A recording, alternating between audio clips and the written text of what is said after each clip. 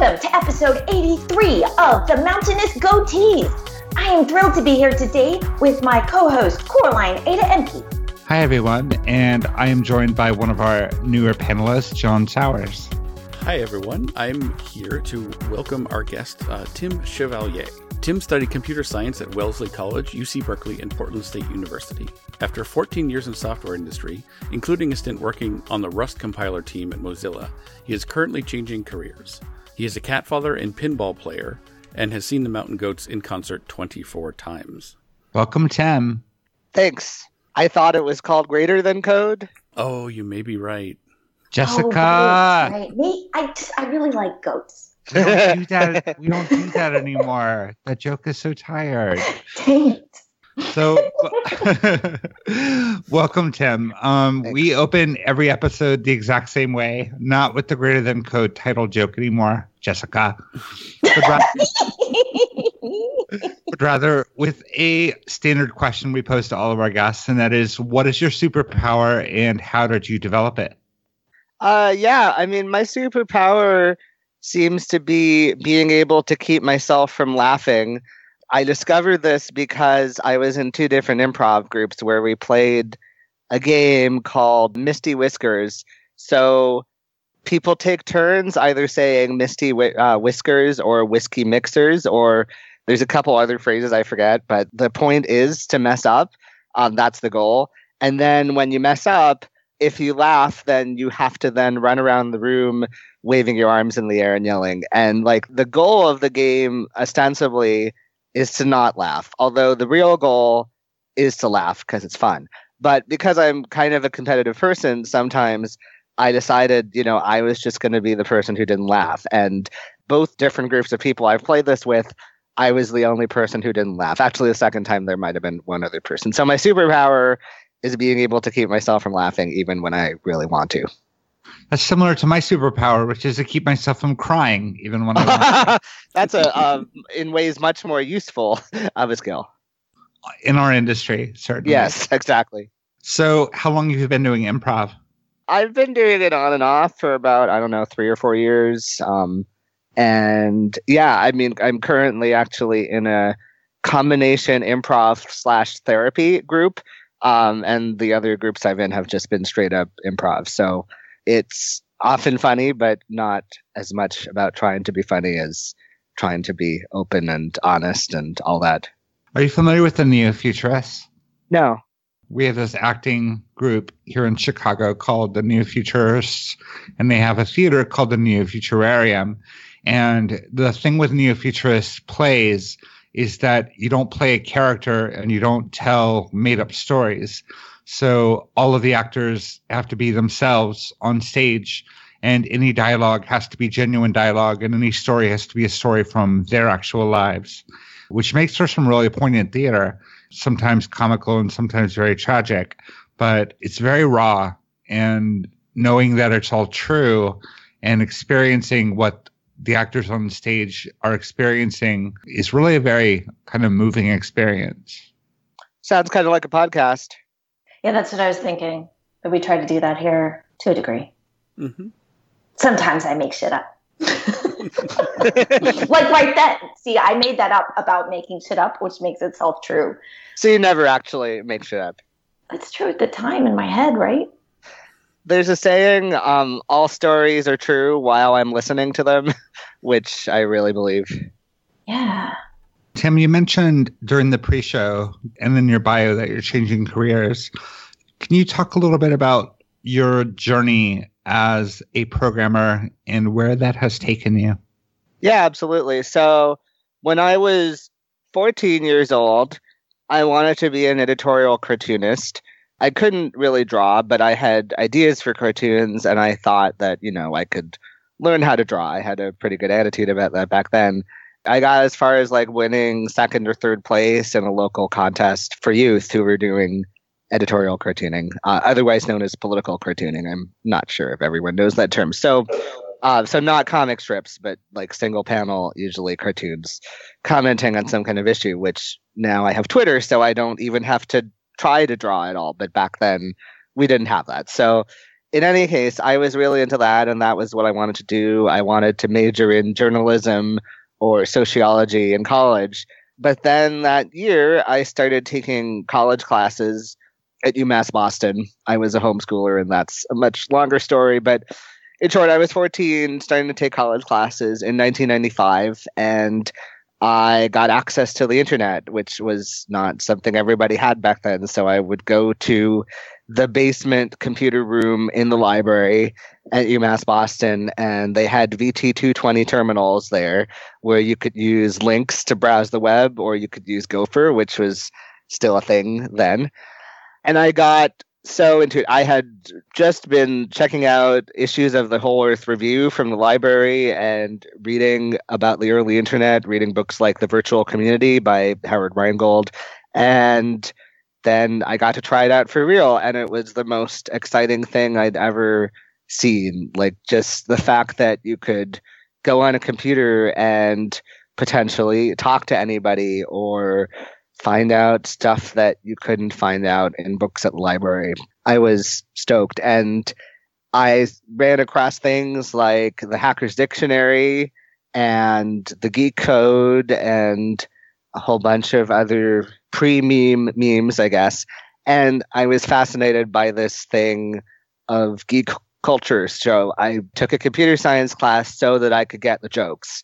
And then I found that I loved programming. Like, I was excited about it from the second day of that class. The professor showed us a program that drew a circle on the screen. It was Pascal using Mac graphics libraries. So she showed us this program, and then she showed us the code, and it was just calling a library function. So it was 2 lines of code.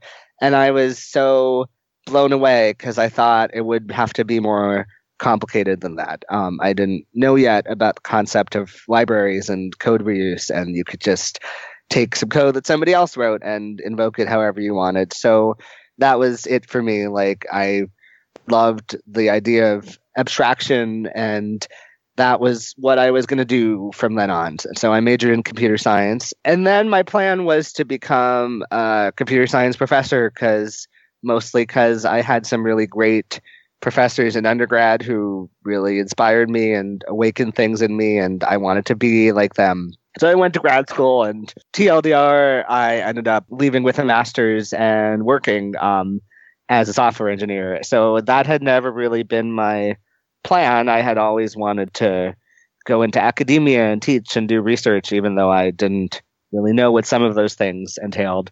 So I kind of accidentally started working as a software engineer. And then as time passed, it was sort of easier to keep doing what I was already doing. Which kind of makes it sound kind of a drag, but there were a lot of good things about it. And eventually I just decided I'd had it with the culture that, I love programming. I still do. Like, right now I'm preparing to teach a class in the summer for high school kids, an intro to programming class. So I'm trying to do some basic programming exercises myself just to kind of get a sense of how difficult they are before I assign them. So it's reminding me that I really love the work of programming, but being able to do it with other people, the people that are typically doing it right now, is a different thing. So it's ironic because it's the culture that had first brought me into it. I wasn't interested in computers or math. I feel like I would belong in this culture and I want to understand it. And now it's the culture that's driving me out. You said that you don't want to program with the predominant groups that you see in this culture. Are there some people that you do like to program with?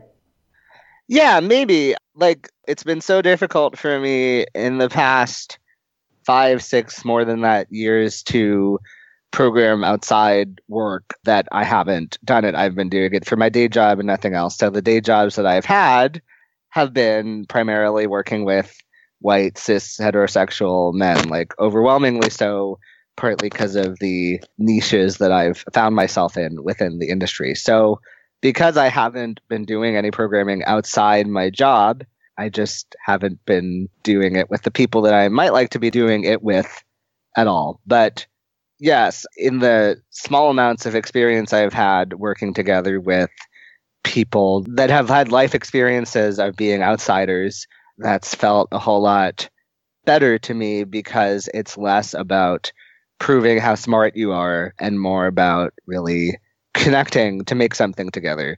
Working at certain big companies I could name and smaller companies too feels like this continuous process of being around people that are trying to use programming to prove themselves as smart people, which kind of is interchangeable in this industry as being valid people, of being people who are worthy of love and attention. And this kind of leads into what I have wanted to talk about today. I want, if we could, just to talk about the values that the people you're describing have versus the values that maybe people who don't represent that majority have. And are we seeing a collision of values playing out in the public sphere in our industry? Yeah, I think so. And I think your second question is spot on, that we're seeing it come out into the public when it was happening in sort of closed circles before. So the values, I think, and you all can chime in if you have more to add or disagree, within tech, and I'm thinking of my most recent employer because that's clearest in my head, but that's far from the only place I've seen it. There's a really strong valuation of intelligence. And of course, nobody can ever say what intelligence actually means, but let's go with it for now.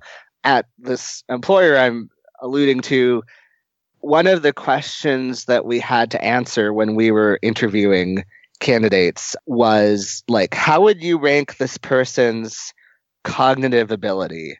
Like something like on a scale of 1 to 5. I don't remember the actual scale, but the question was roughly like, okay, well, you've talked to this person for an hour, asked them some coding questions, and now what would you say about their cognitive ability?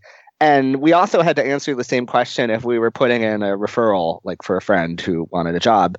And especially when talking about someone you knew, it's like, what does this question mean? Like, what am I being asked for when I'm being asked to rate somebody's cognitive ability? Like, now, to me, that is not a very well-formed question because maybe there's innate ability. I don't know. I'm not set up to observe people like in a psychology lab where I'd be able to isolate all the other things that affect that in practice. So maybe there's some sort of thing that is pure cognitive ability inside a person. But what I see more often is that what people can accomplish is so affected by their environment and also by their life experiences up till now, so that you can't change past experiences, you can change your environment. But there's so much else, and it doesn't make sense to me to see a person as this isolated individual that has this cognitive ability the way that a car has horsepower, like that's coming from them.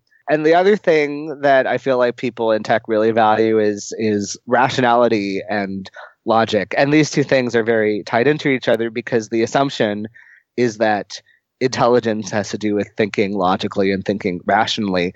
Now, actually, I would say that even if you're someone who thinks intelligence can be measured, and I'm not saying I know the answer to that question, but, you know, even if you do think, okay, intelligence is important and it's a thing that you can assess in people, that doesn't imply that rationality and logic are the only modes you should be thinking in, because there's other kinds of intelligence too.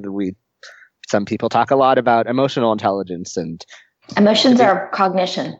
Yes, absolutely. 100%. So this word cognition, can include emotion 100%.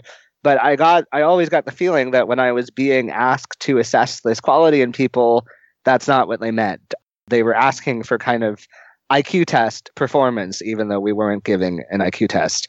But like asking, what do you think of the cognitive abilities of someone you talk to for an hour? I mean, you might as well just ask them, did they agree with you?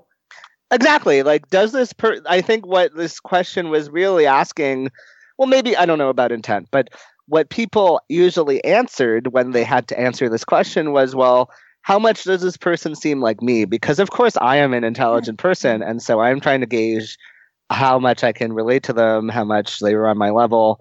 And so I think, that value of a certain narrow construction of intelligence and of rationality kind of constructs the way things are in the industry. And then there's a feedback loop where, people that don't accept that get shut out. So it kind of just gets reinforced more and more strongly. And what I was just thinking of was, there was a tweet yesterday or maybe a couple days ago that people have been making fun of from Jordan Peterson, well-known horrible person, that he was in apparent earnest saying, well, you should get an IQ test done, and then when you apply for jobs, you should show them your IQ test results. And if they aren't floored by your, of course, extreme intelligence, because you're one of his fans and you're therefore going to score very well on the test, if they're not floored by this, you know that they're too stupid for you to want to work for them. Like if they want an arts degree instead of an IQ test, you know that that's a bad place for you. So what everybody said in response basically was like, yes, you should absolutely do this. You should try this and it's going to be awesome. And you're totally not going to be rejected for being an insufferable blowhard. And so, we were all making fun of this. Great, because it would be. It's self-selection. It's a good sign, right?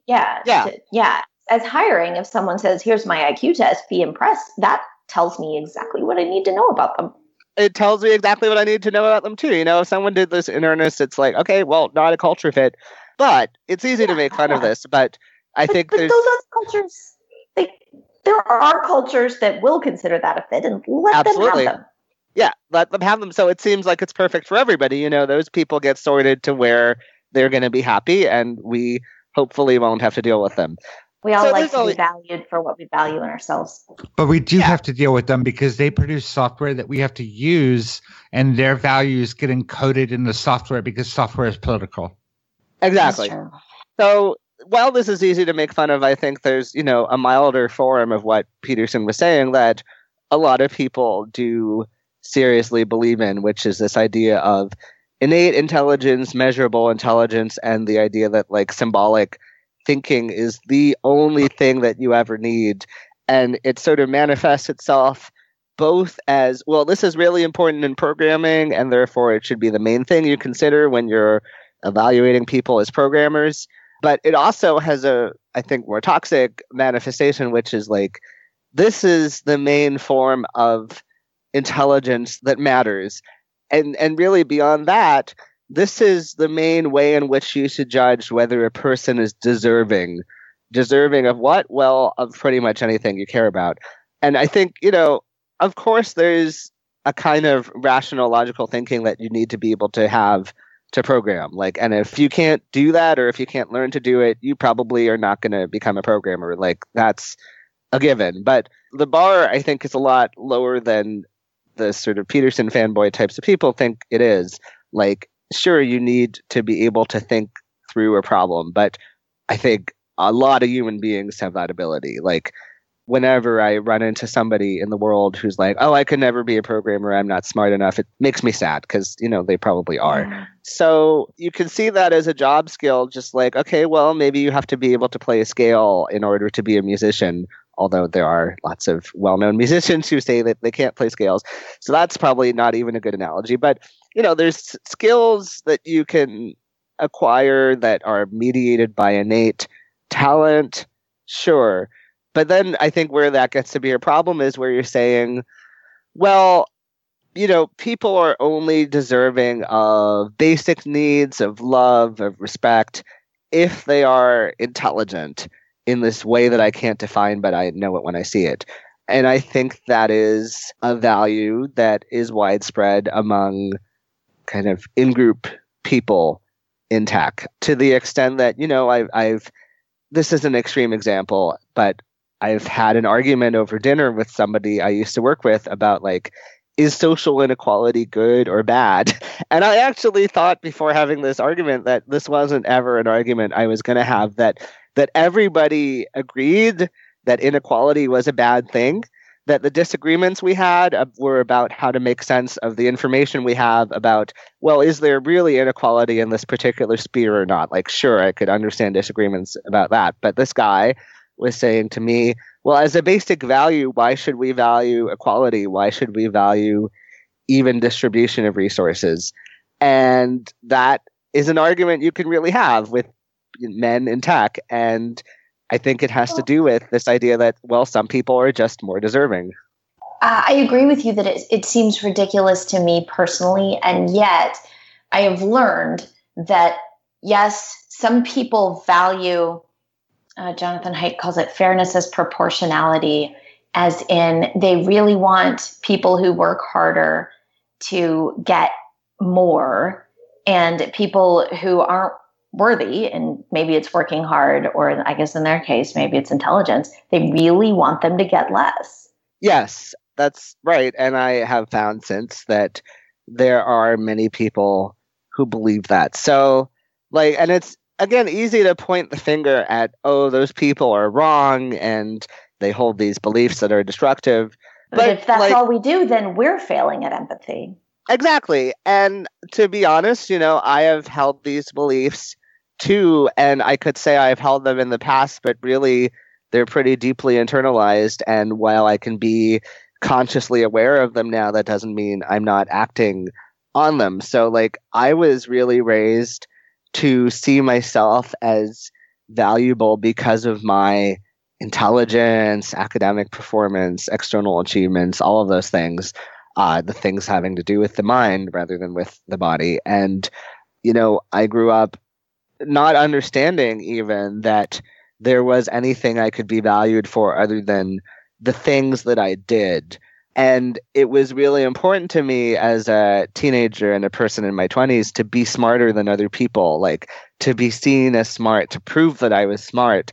All of these things were so important to me because I literally didn't know how else I could be valued and how else I could get the things that I needed. So going back to talking about how I got started in this field, it's like, it's a mix of, I really had this innate joy in programming and in making something and having the computer tell me right away if it did what I thought it did or not, which is a very positive thing, which is, I think, the joy of doing anything creative. But also, like, choosing this field was, for me, a way of chasing this idea of, well, maybe I will be able to prove myself. Like, maybe I will be able to show that I'm good enough and show that through the things I create, and then having other people say, hey, those things are good. So I'm not free from this kind of thinking that I am saying is toxic. Like, it's something I was brought up with and something that really shaped a lot of my path. Which brings us right back to the original question that you said we wanted to talk about, which is great because I find it super fascinating. What emotional needs are people trying to fulfill by programming? Yeah. So I was lying on the floor one night listening to Darkness on the Edge of Town by Bruce Springsteen and thinking about disappointment and my own path and my feeling of I'm giving up on this career that I've spent a lot of my life so far building. And I was also thinking about a debate on Twitter that had just been happening about the word craftsman. And this is sort of something that I think we've all seen so many times. Man says that a word is gender neutral. Women and other people say, no, I don't think it's gender neutral and I feel excluded. Man comes back and says, well, you were wrong. And there's this term software craftsmanship that I think has been around for a while and referring to a certain set of principles and practices in making software, none of which I necessarily disagree with. The ones I know about seem mostly pretty sensible to me. But the particular point of contention was about the name for it. And names are really important. Like, people invest a lot in names. So I think when the fact that people got worked up about this word craftsman is like, okay, there's a sign there that something is interesting and we should be looking more closely. Because yes, you can say like, okay, it's sexist to demand that women be okay with being called men. 100%, absolutely. So there's that.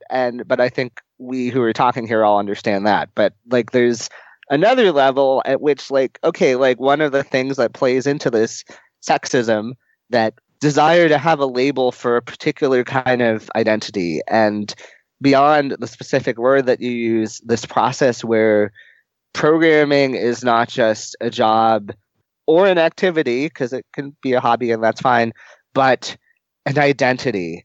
And I have also been that person in my life. I've been a person that constructed my identity around programming or around being a geek or a nerd. And I was talking in the pre-show about the word hacker and what that used to mean to me. And much in the same way as craftsman seems to be important to this group of people, hacker was really important to me. And I really cared a lot about, well, in common language, people are using it to mean a person that does illegal things with computers, but that we shouldn't be saying that. We should be calling, computer criminals crackers instead, which is a word I haven't heard in some time used to mean that. But that was really a hill I was willing to die on then, that to preserve the meaning of this word hacker. And so I think what was going on in my mind then had a lot to do with what's going on in the minds of people who are defending the word craftsman now. And, what I want to say is that it's not necessarily healthy to build your identity around a career or an activity. And we can get into why, but I think one of the effects that it has when people do that is it shuts out people who either just want to do a job, do it well, and then go home and have other things that they get meaning from and not get all their meaning from their work. So it has the effect of abstracting things for those people, but also, like, in a more subtle way, it has the effect of sort of claiming ownership over this identity and saying, well, it's only for this kind of person.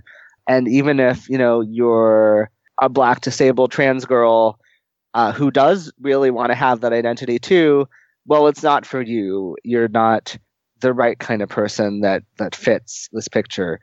And that's where, I think why it's such a meme for a certain group of people that SJWs are trying to invade the tech industry and ruin everything. On some level, it's about, okay, competition for jobs. I think on another level, it's about, like, I don't have a good word for these people, but, the male nerd that constructs their entire identity. Chad. Oh, yeah, sure.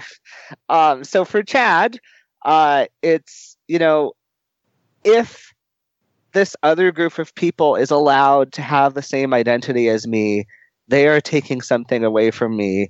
There is something I have that I really value. And if they are allowed to do it too, the status of it decreases. Because if I am programmer, if that's my identity, then programmer is me. Anyone who is a real programmer is like me. And then you get all the fuzzy associations in your head of what is like. Yeah.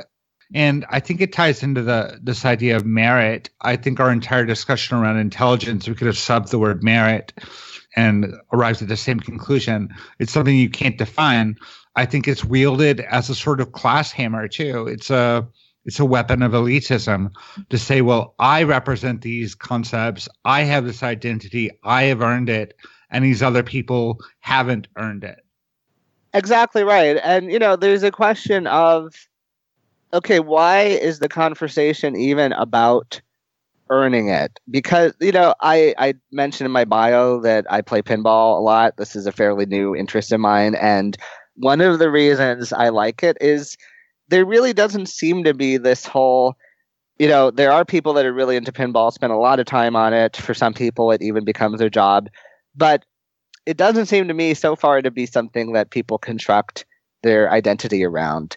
There isn't a word like hacker or, craftsman or anything for pinball people. Some people use the word pinhead, but that's kind of funny because it's self-deprecating. It's also an insult. And I think that sort of reflects that people aren't taking it too seriously. So it's like, okay, like, I think the gatekeeping around identity that you see with craftsmen, hackers, nerds, all those words, it comes from a belief that, okay, you do have to earn this because, like I said, in pinball, nobody is there saying, well, you have to earn the right to play in tournaments with us. Like, it's just you play, and some people do better, some people do worse, but your scores don't get taken as a measure of how good you are as a person as a whole. Like, it's recognized that someone can be pretty bad at pinball but still be a really great person. And in tech, though, it's really hard to escape this idea of you have to earn the identity, and if you don't measure up, you're just not a very good person,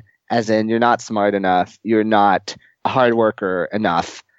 And yeah, like, I think Coraline's totally right. Like, merit gets used to mean this a lot. And either way, there's this idea of, well, you have to pass a test to be allowed in this club. And then if you pass, maybe you have to keep proving yourself over and over. But if you don't pass for sure, you're just, you can be discarded. You could be ignored. And I listened to one of the recent episodes of Greater Than Code and the one with Chris Howard, where she was also talking about the craftsman debate. And she said something really great that I wanted to call back to, which was she was talking about how knitters don't get called makers, how there's already this word for people who make crafts in terms of knitting, sewing, things that are traditionally coded as female. And she said, like, well, it's not that we want to be in your club. It's not that we want to be makers. It's that we're asking, well, why don't you want to be in our club? Why do you have to make up this new word, maker, to include people who make things with like electronics and stuff like that, and not include people who make things out of yarn or fabric? And I think that's exactly the right question to ask, because it flips the script. It's like, I think of, all the push around trying to get girls or kids in general sometimes to get into STEM. And it smacks of, well, there's this mold and you have to fit yourself into it in order to get a job and therefore live under capitalism. And yet, why aren't we asking, well, why don't the Chads of the world, the self-identified smart boys, want to join the girls' club? Like, who gets to define what the club is? Who gets to define the nature of the identities that get bound up with value and deserving material resources? And I think the callback to something I said earlier, that's a culture war that we're seeing the beginnings of. That's a difference in values, a difference in the way of seeing the world. And people are becoming very vocal about pointing out the inequalities there and the injustice that's inherent in that value system. And we're seeing that play out more and more often. Completely. It's confusing because it's sort of two things that are going on at once that are interrelated. It's a culture war, exactly as you said, and B, there's a more concrete kind of war about access to material resources, because programming is kind of the last good career that it's possible to enter without a whole lot of inherited privilege. If you think about, okay, well, if you want to go to law school, there's this whole set of things in terms of educational access and just outright money and kind of familiarity with a whole social code that you have to go there. And then even if you do finish law school, there's so many people that want to be lawyers, you might not be able to get there. But tech, you can theoretically enter with no formal schooling. You can be self-taught, although that's a much easier path for Chads, people that are that fit all the privilege axes, except maybe for class. So if you are a guy who is white and cis, heterosexual, abled, but you're not rich, then yes, you can probably bootstrap your way up into being a programmer. So that is a path that exists to a secure, well-paying, stable kind of middle-class job. And a lot of those other paths to other kinds of secure, stable, middle-class jobs have disappeared, except for people who were already going to be just fine. Because if you have a trust fund, it doesn't really matter what kind of job you get. And so I think those two things feed into each other. There's this culture war, but it's given extra steam by the fact that people see themselves as fighting amongst each other for like this one last shining thing that's a road to security in a really material way. So I don't think that should just be forgotten, because in the 80s the whole hacker mythos existed, but it wasn't the one route to financial security in the way that it is now. And I think that's why the culture war around it has gotten so much more toxic. Well, and the comparison to lawyers, you can take a little farther, because like Coraline brought up earlier, that the output of programmers is software, and software is an artifact in the world, an artifact that changes the world, that is an embodied cognition at the cultural level. So as programmers, we don't just impact ourselves. We are changing the world with what we build and put out there. So it's like if all the lawyers are from one economic class, then that works its way into policy.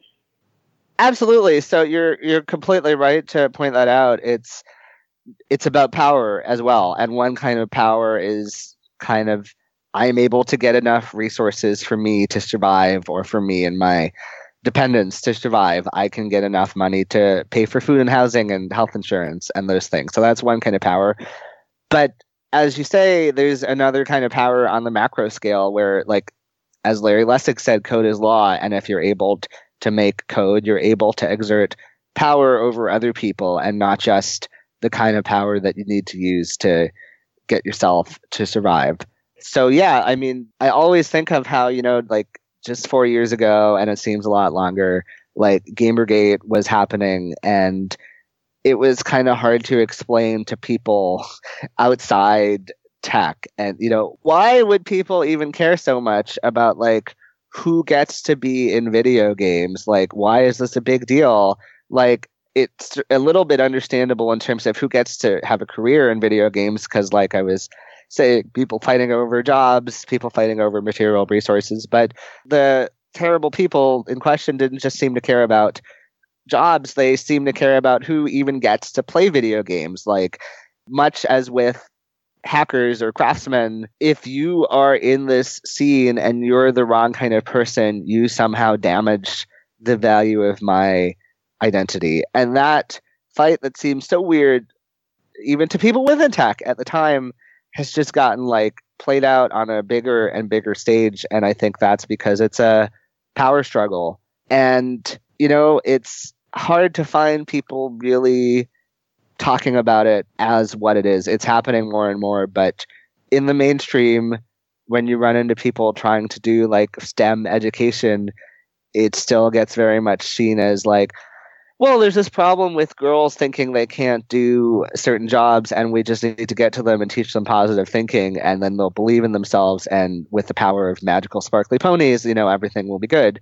But, I think that's often unintentionally not seeing that there's this really intense power struggle that's going on, that's to keep some people in and some people out.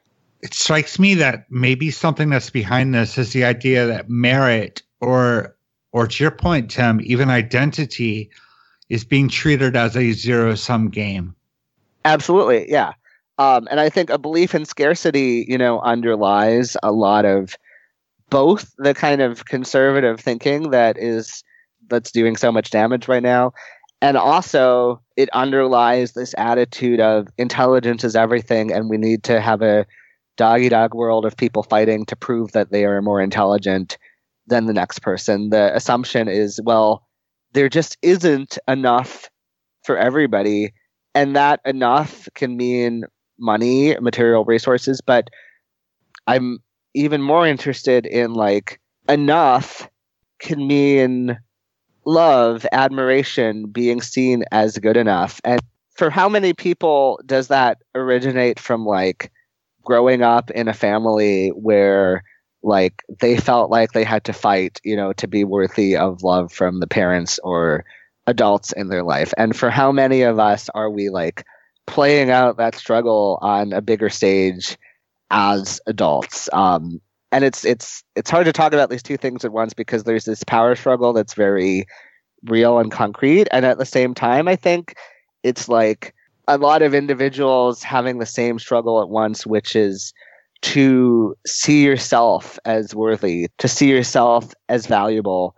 And the way that I know in my life I've often tried to get that is by being valued for my intelligence and programming in a way that a lot of other jobs don't work this way. But the people that are doing a lot of the gatekeeping and boundary enforcing and programming are trying to use programming as a route to being valued for their intelligence, really being valued at all. And they see it as this exercise of pure intelligence in a way that, say, being a doctor or lawyer isn't, because in those jobs you have to use language and you have to work with other people. And there's this sort of dream, I think, that's getting clung to of programming as this pure realm of ideas where the only thing that counts is your ability to reason about these ideas. And like that is such an attractive thing to a lot of people, including younger me, because it feels like this chance to like, okay, there's a test, and if you pass it, you win everything, this thing that you can't really even imagine of being seen as good enough, as worthy. And all you have to do is like solve these puzzles. It's almost like a video game. And I know I'm kind of switching back and forth here between sort of the Marxist political economic way of looking at things of distribution of resources and switching back to the psychological realm. But that's why I wanted to talk about this topic, because I think both of those coexist and play into each other in this really complicated way that I haven't even teased out for myself yet. Yeah, they're definitely intertwined. What you were saying just a moment ago reminded me of XKCD, I think, has a t-shirt that you can get that says, black t-shirt, white text, if my t-shirt is clever enough, maybe someone will finally love me. And people wear it, and I think they wear it ironically just because it's sort of a funny take on the whole black t-shirt with code-related saying on it. But I think it's way truer than anybody wants to admit who's wearing that t-shirt. Yes, that, being clever is a path to love and acceptance. And really the whole thing people are attached to about words like craftsman is the sense of belonging in a community that words like that convey, and the feeling that, well, if you just get enmeshed enough in this community, you will be accepted and feel like you are okay and you are enough. And I think that's why these words become so important to people. And, well, couldn't you just say craftsperson instead? No, not to make these people happy, because craftsman has this set of connotations that is sort of this promise of acceptance and fitting in someplace, and another word doesn't have that same connotation for people. Yeah, it certainly mimics my early experiences with nerd culture and with being the smart kid and whatnot. Like, that was the first social currency I gained in school. And, so that was something I latched onto is, okay, great, I can use this. This can be my way of not being that awkward, weird dude that nobody wants to talk to. And like you bind that up and you build that into your identity. And I mean, I feel like I've done an okay job of clearing that out and not sticking to it. But I actually really am refreshed by the way you speak about your experience going through this, where it's still with you. It's still part of the, your implicit bias in looking at the world and trying to just be aware of it and counteract it when you can. That's something I'm looking out for as well. That kind of reminds me of something that happened to me recently. My Twitter bio used to refer to myself as a notorious SJW and credit the Breitbart article about me that gave me that moniker, because I thought it was funny and I thought it was like, oh yeah, that's me. And I changed my Twitter bio earlier this year because I realized I didn't want my identity to be something that was based on what people who hate me call me. Yeah. And also, I wanted to focus my Twitter bio on what I do, not on who I am, because I think that's more the measure of me as a person. Is like, what am I doing with my life? That's an expression of like what I value, what I choose to spend my time on. And SJW doesn't fit into that mold. I happen to have some very strong feelings about social justice, and I do work in that space, but that doesn't define me as a human being. And I think for too long, I was using that as a shortcut and really not presenting my best self as a result. Yeah, that's a really great point about, not wanting to define yourself by what the people who hate you say. But it's like, I don't think we can give up labels altogether. Like, labels are useful. They're shortcuts. They convey something about you without having to explain a whole lot. But yeah, there's, even with the label SJW, even though I think it's something that those of us who call ourselves SJW have all sort of adopted kind of ironically and tried to reclaim from people that use it as an insult. It's like, okay, like when you sort of stop being self-aware about that, you can kind of go to a bad place. Like if you're calling yourself an SJW, but you're not continually asking yourself if your actions are really in the interest of social justice, especially when you're trying to do things in support of people and groups that you're not in, then yeah. And if you think of yourself as an SJW and you respond to criticism with like, oh, of course, I'm not doing something racist or something ableist or whatever. I'm a social justice person. Like, how could I be doing that wrong? That's the hazard of focusing too much on identity labels instead of what you do. And likewise, in programming, there's this way in which the identity labels that I've been talking about come with this promise of like, well, if I can just be accepted as having this identity, if it will just be acknowledged, then I won't have to work quite so hard to keep proving myself. And it just all, when I think about it, it's just like, why can't we just have fun? Like, why can't we just have fun programming and not worry so much about, well, is this next thing I'm doing going to prove that I'm good enough? Like, is it even possible to disentangle, the activity from our emotional needs that we're all trying to satisfy? The other day, I may have been on this show, Avdi said something about how he had always thought he needed to be valued for something he did. And at some point, he was in a situation where he was valued for being pretty.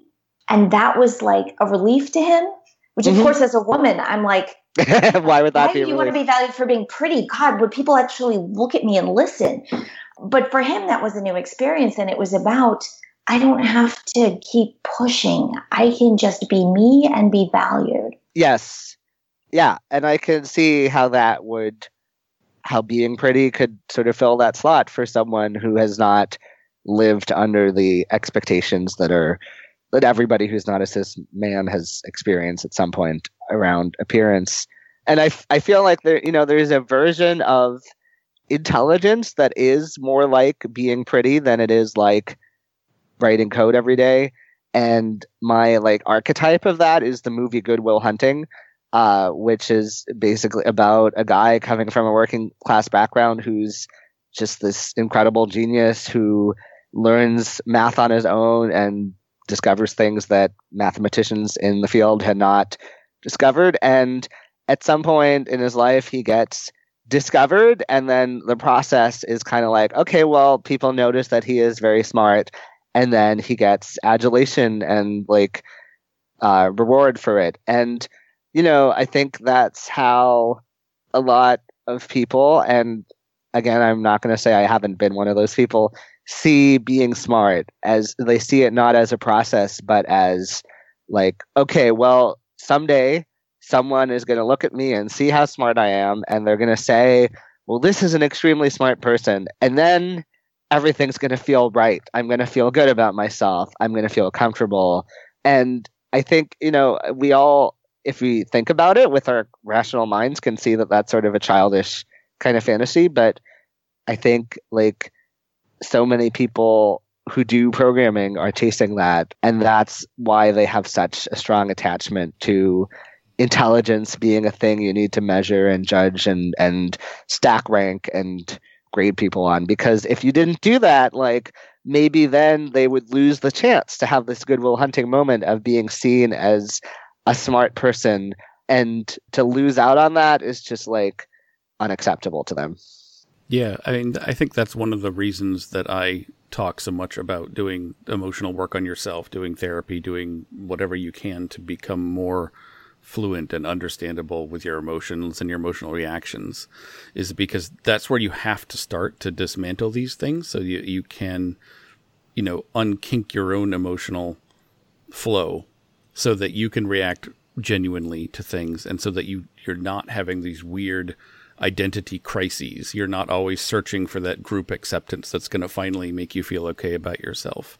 Like, because you have to feel okay about yourself for yourself. No one else can do it for you. And the searching outside yourself for that was where we run into all these problems.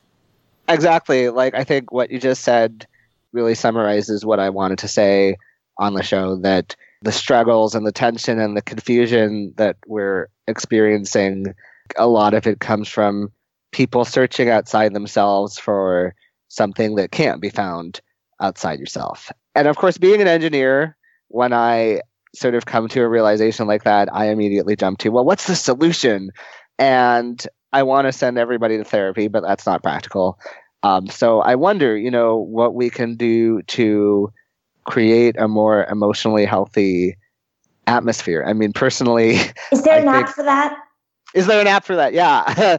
Yeah. If you could gamify that. But yeah, I'm, I guess, leaving the industry because I've been trying to do that. I've been trying to sort of make the bubble around me an emotionally healthy place, like partly by speaking and trying to be vulnerable and open about my struggles and self-doubt and times when things have been difficult for me. But I have felt like that's a lot of emotional labor that I can't do anymore. And so I'm searching for a career where I can just do a job and not have to do all that extra emotional labor. But for people that do want to stay and make things better, I wonder, as individuals, there's not a lot we can do. So I wonder what we can do collectively to try to promote a more emotionally healthy atmosphere. Maybe when you get a job where you get to do like emotionally healthy things during the day, you'll be able to program some in your free time with people that you like. Yeah, I mean, I hope so. And because I like it, I don't want to give it up.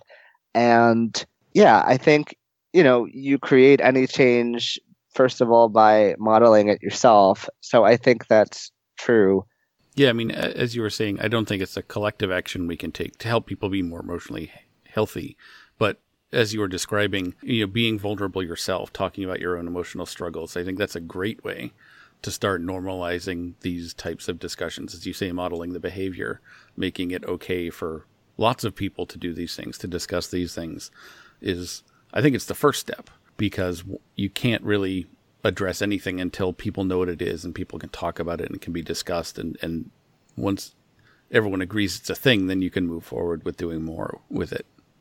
Yeah. And I want to call out that this is a lot easier for me to do because I'm seen as a man, albeit a gender nonconforming man. But at this point in my life, it's not in question in most people's minds that I am a man. And therefore, I can talk about being vulnerable and sort of get points for it and not have that used to undermine my entire worth. And, for women and for non-binary people, it's not that easy to go and say, here, I'm going to talk about my deepest insecurities, because that will get used against you. So I try to, take advantage of the privilege I have and use it to undermine the system that gives me that privilege. But I also don't want to encourage anybody to do anything that's going to be too risky for them. So I think those of us who do have the privilege of being seen as men have that much more of a responsibility to try to act as much as possible in a way that threatens toxic masculinity. Yeah, for sure. And that was one of the motivators for me starting down this whole path that I started when I began talking about the emotional API thing, was that, doing it as a man is important, so that other men can see men doing it, and also as a way of modeling the behavior, and also because that way to take that activity away from being considered, women's work, for emotional labor to be something that only women are allowed to do or expected to do, to sort of pull that back into a healthier balance. Yep, absolutely. It's the sort of broader equivalent of volunteering to do the dishes. Yeah, the heart dishes. Yes. Thank you for that. At the end of the show, we like to ask each panelist and then the guest for a reflection, a point that they found particularly pointy or that they'd like to expand on a bit. And this is the end of the show because, I'm kind of full of feelings now and I need to go have a beer. I can go first. A question I asked early on and that we discussed, I think, half of, was this idea of a clash between cultures and a clash between competing sets of values. And I think we spent a lot of time looking at the values of the Chads in our industry, and we didn't talk a lot about the counter values. So something I want to think about is, what is the alternative? What are the counter values that go against meritocracy? What are we fighting for versus against? And I think there might be some value in making them concrete, and I think this might lead to a project of some sort. I was furiously taking some notes during the conversation. So I want to think about what those values could look like and what a system that is opposed to the meritocracy or that replaces the meritocracy could look like, and think about how to get us there and get us having those conversations. So thank you for that insight, Tim. That sounds like a great thing to take to the Greater Than Code Slack. Greater Than Code is a listener-supported podcast. If you contribute to our Patreon in any amount, like $1 once is fine, then you get an invitation to the Greater Than Code Slack channel, which is really fun, and we can discuss that there. I do have a reflection. My reflection, it starts with a book recommendation. There's this book, Finite and Infinite Games by James Carse, that I just finished, and you can get a PDF free online if you Google Finite and Infinite Games PDF. And it talks about the difference between the infinite game, which is life, which is everybody wins the more people play, the one we want to invite everyone in, versus the finite game where you win titles and acclaim, and you might achieve immortality by being remembered. And it feeds into the scarcity versus plenty thing. And some of the things we talked about, I feel like there's a conflict between the need to be right versus the need to move toward truth. Never reach truth. If you think you've got there, you're wrong. Kind of like meritocracy. That book really resonated with the discussion here today, and I really like playing the infinite game, but it helps to be able to understand that some people are in the finite one.